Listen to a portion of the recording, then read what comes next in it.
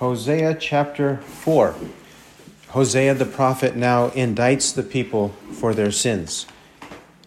Listen to the word of the Lord, O sons of Israel, for the Lord has a case against the inhabitants of the land, because there is no faithfulness or kindness or knowledge of God in the land. There is swearing, deception, murder, stealing, and adultery.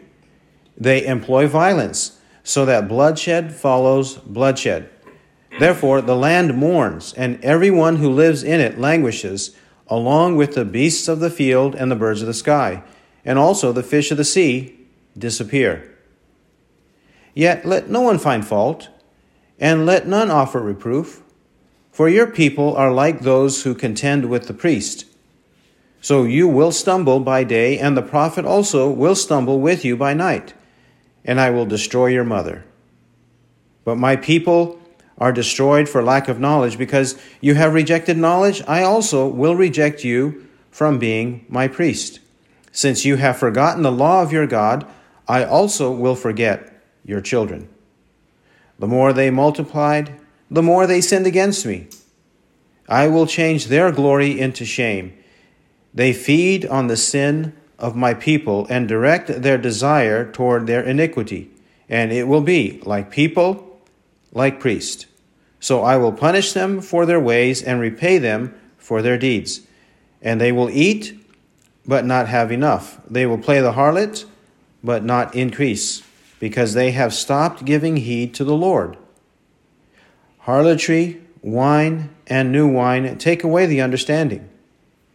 My people consult their wooden idol, and their diviner's wand informs them. For a spirit of harlotry has led them astray, and they have played the harlot, departing from their God. They offer sacrifices on the tops of the mountains and burn incense on the hills, under oak, poplar, and terebinth, because their shade is pleasant. Therefore your daughters play the harlot, and your brides commit adultery. I will not punish your daughters when they play the harlot, or your brides when they commit adultery. For the men themselves go apart with harlots and offer sacrifices with temple prostitutes. So the people without understanding are ruined. Though you, Israel, play the harlot, do not let Judah become guilty. Also, do not go to Gilgal, or go up to Beth Aven, and take the oath, as the Lord lives. Since Israel is stubborn, like a stubborn heifer, can the Lord now pasture them, like a lamb in a large field? Ephraim is joined to idols. Let him alone. Their liquor gone, they play the harlot continually. Their rulers dearly love shame. The wind wraps them in its wings, and they will be ashamed because of their sacrifices.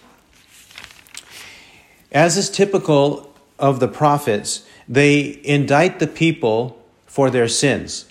They list the offenses that they have committed against God. The people, as criminals against the judge of heaven, need to know what their offenses are, because one day God will punish them for all of their offenses unless they repent and believe in the gospel of Christ. We begin in Hosea's explanation of the offenses in verse 1. We use the word indictment. Well, verse 1 says, the Lord has a case against the inhabitants of the land. He has a case. He has a lawsuit, because he's the great judge, the righteous judge of heaven. This word of the Lord is for all Israel to obey. It's likely when he says, O sons of Israel, that he means the northern kingdom, the 10 tribes, because later in verse 15, he says, do not let Judah become guilty. Don't be a bad example, since you are more numerous than the tribe of Judah, since you are of more power than the tribe of Judah. Don't let them follow your example and become guilty too. So don't be a bad example to them. He preaches this message because in verse 1, there's no faithfulness, kindness, or knowledge of God in the land. He speaks in absolute terms. He says there is none. None of these godly virtues exist. Why? Because very, very few people actually are godly. Very, very few people actually obey. The vast majority who claim the faith don't actually believe in the faith. That's his point in verse 1. They don't have any of this. What do they have? What do they do? Verse 2, they swear, deceive, murder, steal, commit adultery, employ violence, so that bloodshed follows bloodshed. There's no end to the bloodshed. They add sin to sin. It just keeps on happening. There's no reprieve, no break from their sins. Nothing is giving them relief. Their cities, their towns, wherever they go, all of these sins occur, and even the violence mentioned, that bloodshed follows bloodshed. These are breaches of the Ten Commandments. The Ten Commandments are summarized, at least a part of the second part of the Ten Commandments are summarized there in verse 2. He's certainly going to discuss the first part of the Ten Commandments when he condemns idolatry. He's going to do that later in the chapter. But in verse 2, the second part, remember, if we claim to love God, it will show by love of neighbor. If we don't show love of neighbor, then we do not love God. This is what the apostles also taught. Jesus also taught this, that we must show our love for God by loving our neighbor. 1 John 4:20. If someone says, I love God, and hates his brother, he is a liar. For the one who does not love his brother whom he has seen cannot love God whom he has not seen. And this commandment we have from him, that the one who loves God should love his brother also. 1 John 4:20-21. Because they are committing these transgressions against one another, they don't love God. And that is the physical, tangible, visible evidence that the prophet says, you obviously know all of this is happening in your country. Well, what's the consequence? What's the punishment? Verse 3, the land mourns, everyone languishes, even the animals do. Why? Because if God withholds rain and there is a drought, then the animals will also languish. They will be parched. There will be a drought, no crops, nothing to eat for both the wild animals and the domestic animals. And even the fish of the sea disappear. They don't even have what they need, and they die off. Verses 4-6. Yet let no one find fault, and let none offer reproof, for your people are like those who contend with the priest. He's saying here that there are so many people who are corrupt that they cannot point the finger at each other. They cannot offer reproof. They can't lead the way. They can't show the right way because everybody is so corrupt. They can't rebuke each other. They can't confront each other. They can't reprove each other. Nobody can do that. And these people are so wicked that they contend with the priest. Likely he means the godly priest. That they are so wicked, they have no shame in picking a fight with the godly priest. Verse 5, so you will stumble by day, and the prophet also will stumble with you by night, and I will destroy your mother. Therefore, they're going to stumble and fall. Also, the prophet, the false prophet, verse 5 has to be the false prophet. They will also stumble with the people they mislead. And the mother that God will destroy, who's the mother? From chapters 1 and 2, the mother is a designation of the whole nation, the body of the people. The mother is a designation of the whole people, and then the individuals in the nation are the children of the mother, mentioned in verse 6. He's saying that he's going to destroy the whole country because of their unrepentant wickedness. Verse 6, my people are destroyed for lack of knowledge. Because you have rejected knowledge, I also will reject you from being my priest. Since you have forgotten the law of your God, I also will forget your children. Remember, my people and your children refer to the individuals in verse 6. Well, the individuals are going to be forgotten by God because the individuals rejected knowledge. They are going to be destroyed because they lack knowledge. And what's the source of their true knowledge? The words of God or the law of God. They reject the law of God, therefore God's going to forget and reject them. He also is going to reject them from being his priest. Now, the 10 tribes, they were not priests, were they?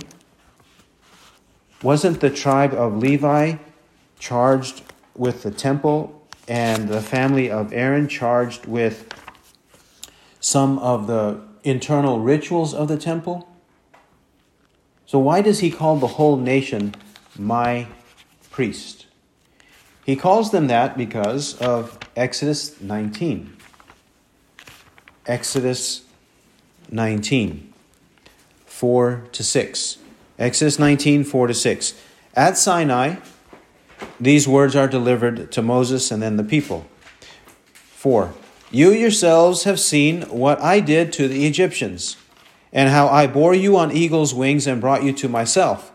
Now then, if you will indeed obey my voice and keep my covenant, then you shall be my own possession among all the peoples, for all the earth is mine. And you shall be to me a kingdom of priests and a holy nation. These are the words that you shall speak to the sons of Israel. He says there, if they are obedient, then they will be God's kingdom of priests or royal priests. They will have both designations at the same time. They will be kings and priests at the same time, which was forbidden for most of the Old Testament. Moses forbade the kings to be priests. The kings were from the tribe of Judah, at least in the southern kingdom, from the tribe of Judah, and they could not be priests. But in this passage, he's calling all 12 tribes priests, royal priests. He's saying, you people, if you obey me, I will consider you royal priests. How can that be? Priests exist as mediators, correct? If Aaron's family existed to represent the Levites and the rest of the nation in the temple, and the Levites were set apart to represent the rest of the nation in the temple, then if God calls the rest of the nation royal priests, for whom are they priests? Israel would be priests to the nations, to the rest of the nations, which are mentioned in Exodus 19, verse 5, among all the peoples, for all the earth is mine. Because they disobey, Hosea 4:6 says, you're not my priest. You're worthless. You cannot glorify me to the rest of the nations, among the rest of the nations. You're wicked and you're shameful. So you will not be my priest to represent me to the rest of the world. Verse 7. Hosea 4:7. The more they multiplied, the more they sinned against me. I will change their glory into shame. The problem with the people was not that they were few in number. The problem with the people was not that God did not bless them. He blessed them. That's why it says they multiplied. However, their multiplication did not prevent them from transgression. The more they had, the more people they had, it did not mitigate their sin, but it actually increased their sin, which shows how much sin is embedded in human nature. Therefore, their glory will be turned into shame. This either is a reference to their profession of faith in God, or it's a reference to the things they boast of, such as their idols and their wealth and their numbers, being numerous, a numerous nation, a populous nation, that God's going to reverse what they boast in. He's going to reverse it and bring shame on them. Verse 8, they feed on the sin of my people and direct their desire toward their iniquity. And it will be like people, like priests. So I will punish them for their ways and repay them for their deeds. And they will eat, but not have enough. They will play the harlot, but not increase, because they have stopped giving heed to the Lord. The they of verse 8 is likely the leaders of the people who feed on the sin of the common people, the rest of the people. The elite feed on the masses. Verse 8. Well, because of that, whatever the punishment God gives to the people will also be to the priests, the leadership. Everyone's going to be punished. Nobody is going to be spared. The whole nation is completely corrupt. And part of their punishment is that they're going to eat but never be satisfied and have a full stomach, because foreign invaders are there. They will be their slaves.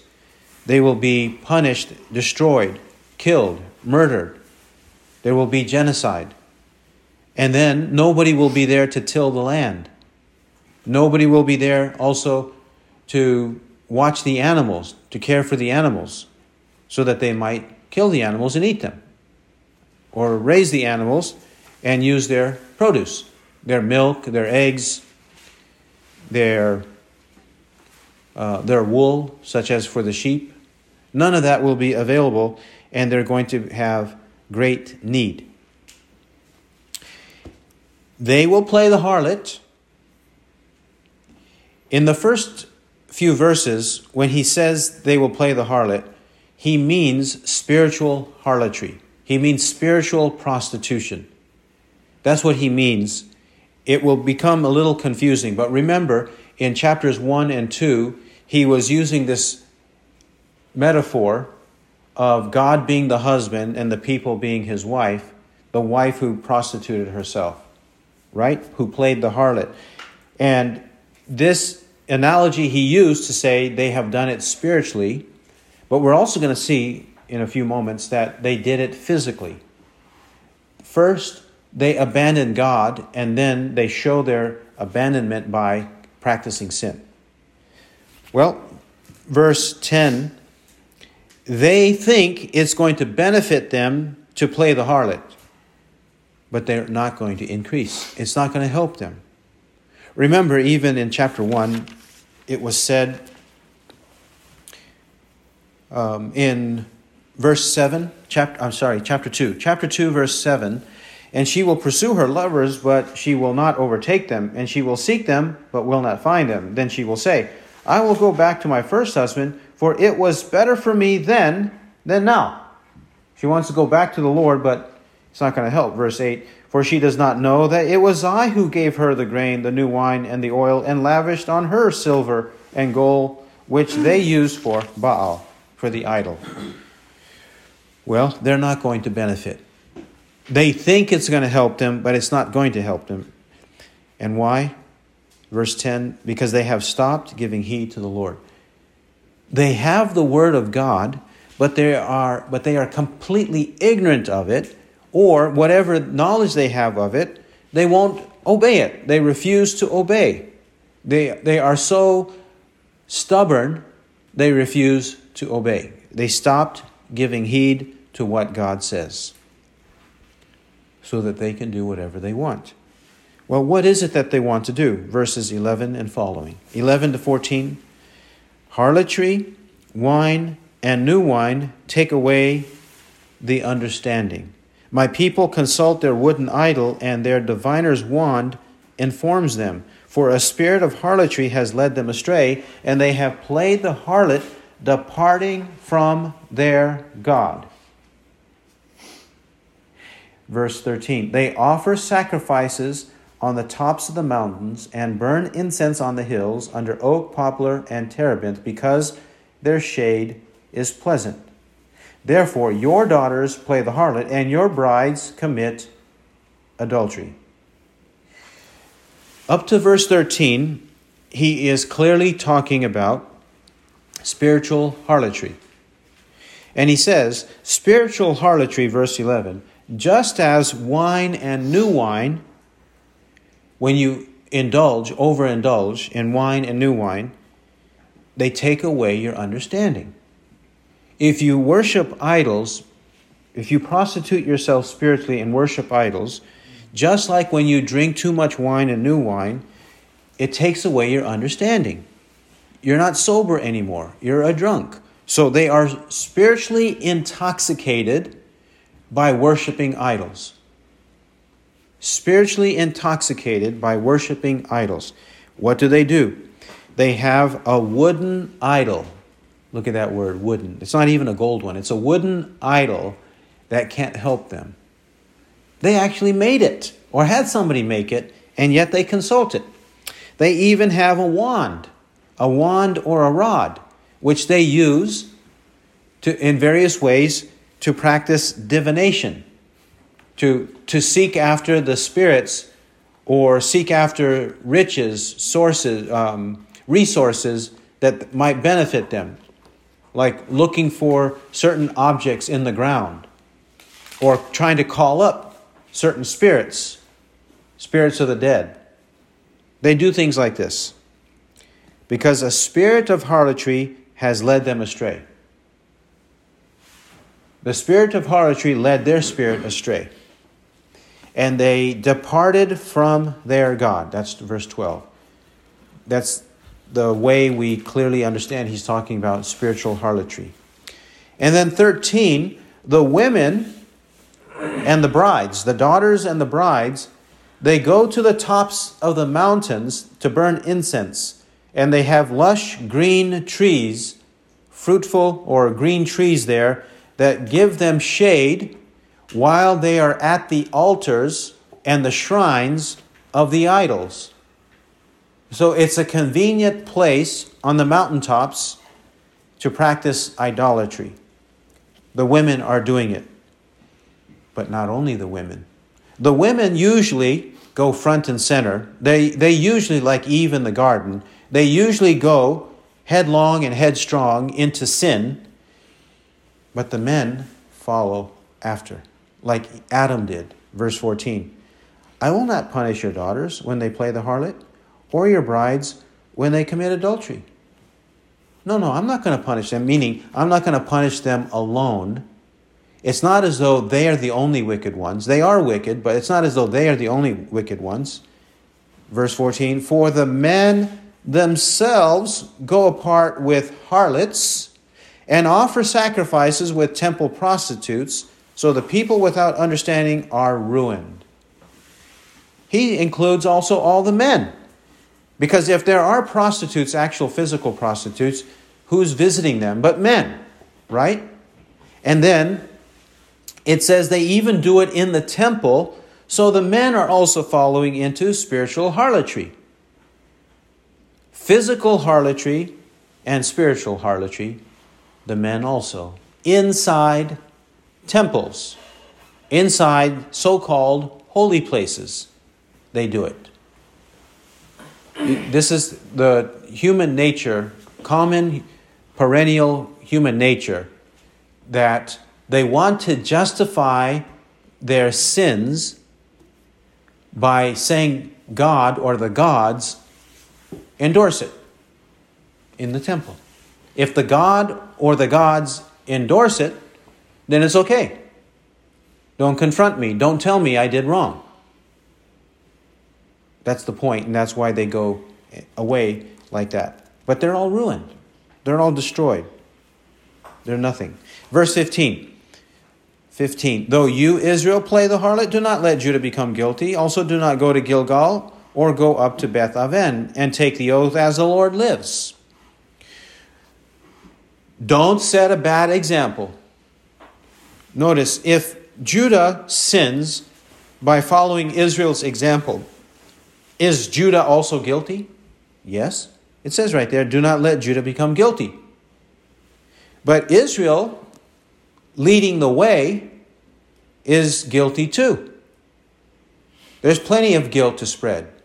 Those who lead the way and those who follow are both guilty. We can't say that the followers are not guilty. The followers are also guilty. But this is a warning that Israel who leads them might not receive more guilt for leading and teaching Judah to follow them. Don't let it happen. Don't go to Gilgal. Don't go to Beth Aven. Gilgal, remember, in Amos, Gilgal in Amos, and even Bethel in Amos, Dan in Amos, Beersheba in Amos. In those cities, they set up shrines for idols. They set up pilgrimages. They set up these mountainous places or hilly places in order to build altars and worship idols, like Jeroboam did. Jeroboam the first, Jeroboam son of Nebat, in 1 Kings chapters 11 and 12. He started this mess. He started it, and it continues. In verse 15, Beth Aven is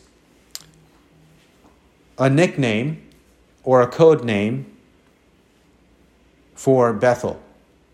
Bethel is an actual place in the northern kingdom, but in the southern part of the northern kingdom, not too far from the tribe of Judah. It's mentioned again in chapter 5, verse 8, sound an alarm at Beth Aven. But this word Aven means iniquity. Bethel, as named by Jacob in Genesis 28 and Genesis 35, Bethel, this town that Jacob visited, God appeared to him, and Jacob called it house of God. But the prophet is calling it Beth Aven because Aven means iniquity. Instead of house of God, he calls it house of iniquity. He changes the name of the place to expose their sin because it's no longer the house of God, it's a house of sin. So he renames it. Prophets and apostles sometimes do so. Rename people and rename places to describe, to depict their true character. Well, what do they do in this place? They take oaths saying, as the Lord lives. As the Lord lives. They worship idols, but they call on the Lord as though the Lord endorses their worship of idols. He said, quit doing that. You know that that's wrong. Remember, this is also what Israel did in Exodus 32. It's also what Jeroboam did in 1 Kings 12. In both Exodus 32 and 1 Kings 12, they made idols, and then they said, this is your God, O Israel, that brought you up out of the land of Egypt. Using the Lord's name, ascribing his character to the idol, and then worshiping the idol. Same here. 16, Hosea 4:16. Since Israel is stubborn, like a stubborn heifer, can the Lord now pasture them like a lamb in a large field? No. The answer is no. The rhetorical question, the answer is absolutely not. If they are so stubborn, so untrainable like a heifer, this heifer or young cow, right? They're not able, or God's not able to train Israel. Israel refuses to listen. So just like the master of the cow, the owner of the cow or heifer would have to finally, if he's not skilled enough or does not have the wisdom or power enough to train the heifer, he has to give up. Maybe just kill it or sell it. Something or the other. And God can't pasture the heifer. He can't do it. He can't guide it anymore. Why? Verse 17. Now he's talking about walking away. God's talking about walking away from the people because they refuse to listen. Verse 17 confirms it.